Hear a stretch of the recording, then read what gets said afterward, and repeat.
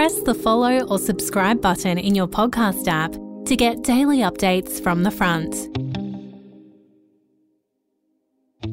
From the journalists of The Australian, here's what's on the front. I'm Claire Harvey. It's Thursday, February 9.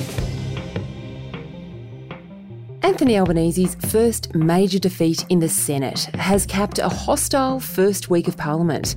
The upper house blocked the government's amendments to public disclosure requirements for super funds.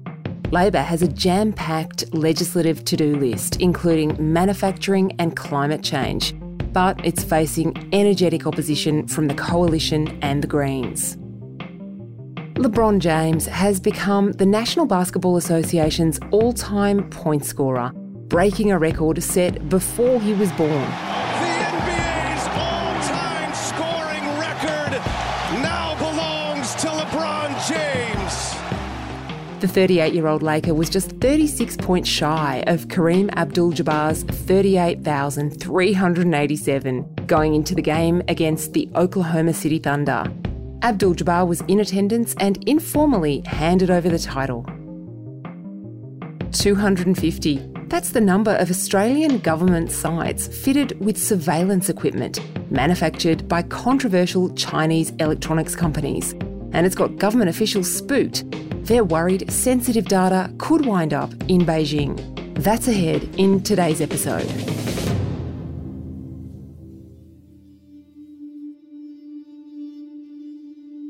In breaking news this morning, the US has brought down a suspected Chinese spy balloon flying over the state of North Carolina. The airspace around 3 airports had been closed to help assist in the mission. US Secretary of State Antony Blinken had cancelled a diplomatic visit to China, calling the balloon a violation.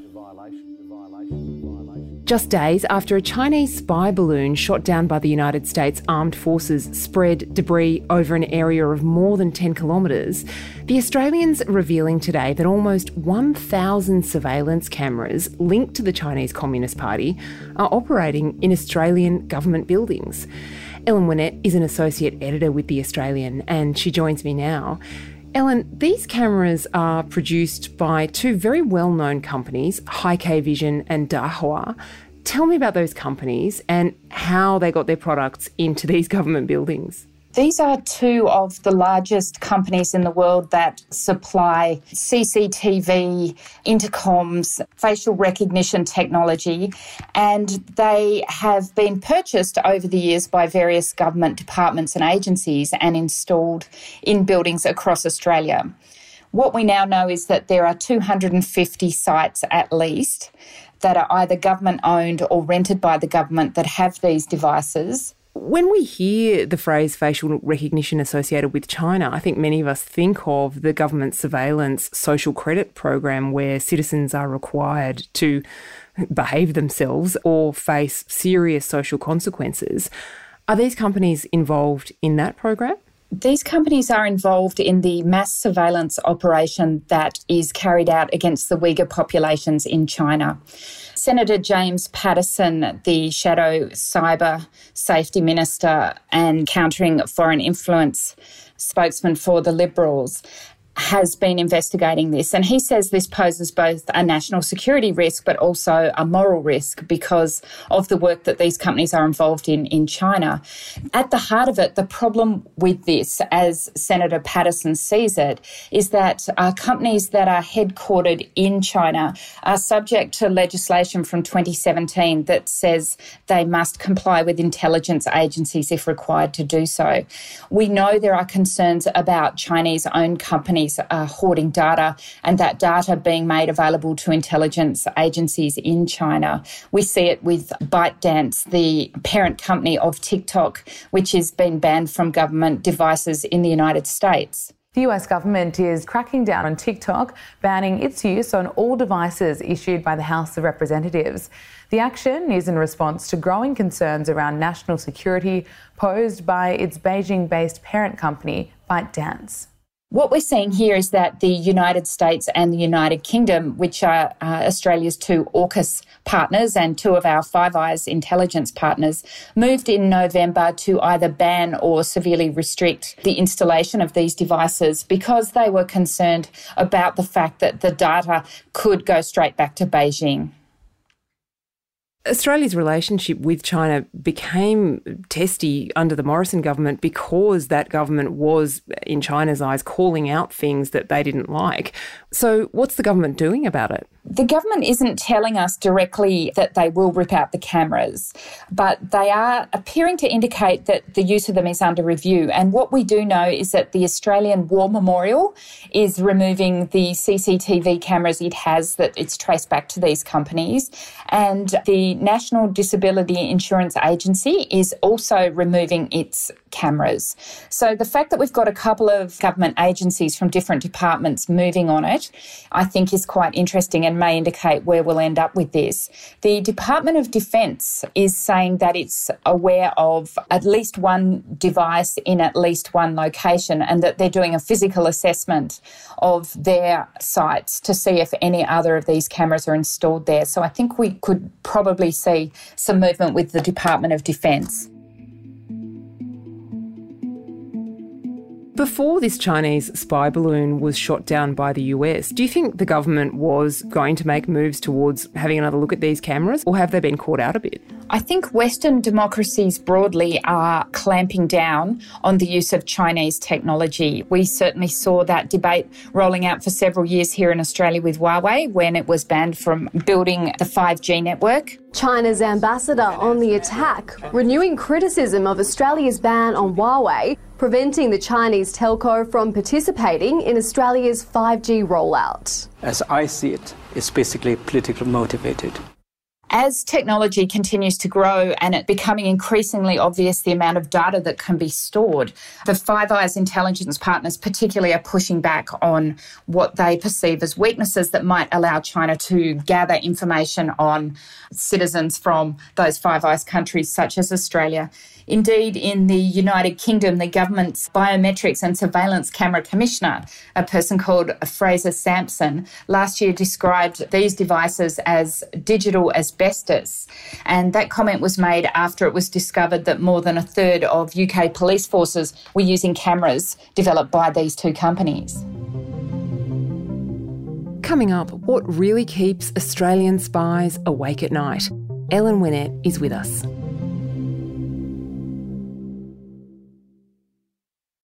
A troubled young woman, her evil parents.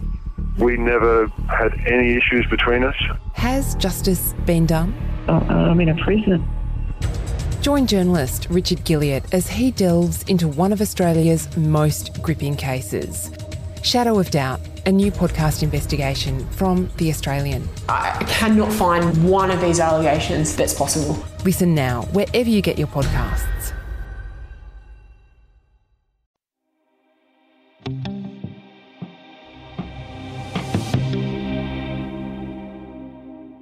We know that the Chinese regime doesn't take kindly to being criticised, is very sensitive, and Australia has been rebuilding its relationship with China since tensions arose under the Morrison government during the pandemic.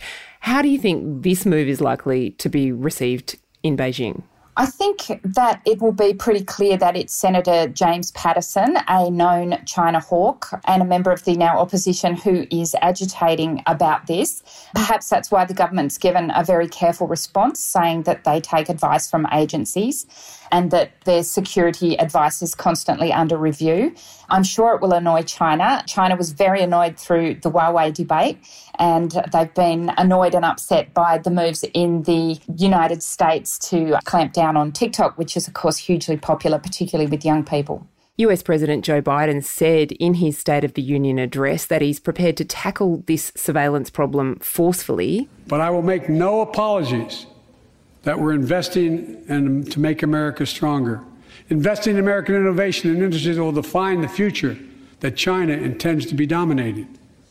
Investing in our alliances and working with our allies to protect advanced technologies so they will not be used against us. Today, we're in the strongest position in decades to compete with China or anyone else in the world. Ellen, China represents one of Australia's most important trade partners, even though we have at times a fractious relationship. So how does this ongoing tension about technology and surveillance affect that relationship? China and Australia have a very close trading relationship. There are more than 1.2 million Chinese Australians who live here. There's been quite severe political tension between the previous government and the Chinese government that the Albanese government is seeking to reset. But I don't think that we're ever going to be able to get past the concerns that the Western democracies have about Chinese espionage and concerns about how technology can be misused. China has a huge appetite for data. They run enormous databases. They have state-sponsored espionage. And while every country does that, I think the degree that China does it is something that does upset the Five Eyes Alliance and many other democracies. Ellen, you've covered all sorts of massive stories in the defence, policing, surveillance space. You speak to senior officials all the time at all sorts of levels. What are you hearing from them about China? The situation in the Pacific right now is that we do have heightened tensions. China is in an expansionist phase and officials here are very focused on China from a defence point of view, from a national security point of view. ASIO said for the first time in the last year that foreign interference and espionage is now its biggest concern and its biggest threat. It's overtaken jihadist terrorism as its main threat. And I think that that is something that's not going to go away. It's something we're going to continue to see as a major issue in the years to come. Ellen Winnett is an associate editor with The Australian. The mother of murdered Mackay woman Shandy Blackburn has commemorated the 10th anniversary of her daughter's death by backing calls for a review of DNA lab accreditation across the country. Vicky Blackburn told The Australian Queensland's bungling should be a wake-up call for other states. You can read our full interview with Vicky as well as all our journalism anytime at theaustralian.com.au.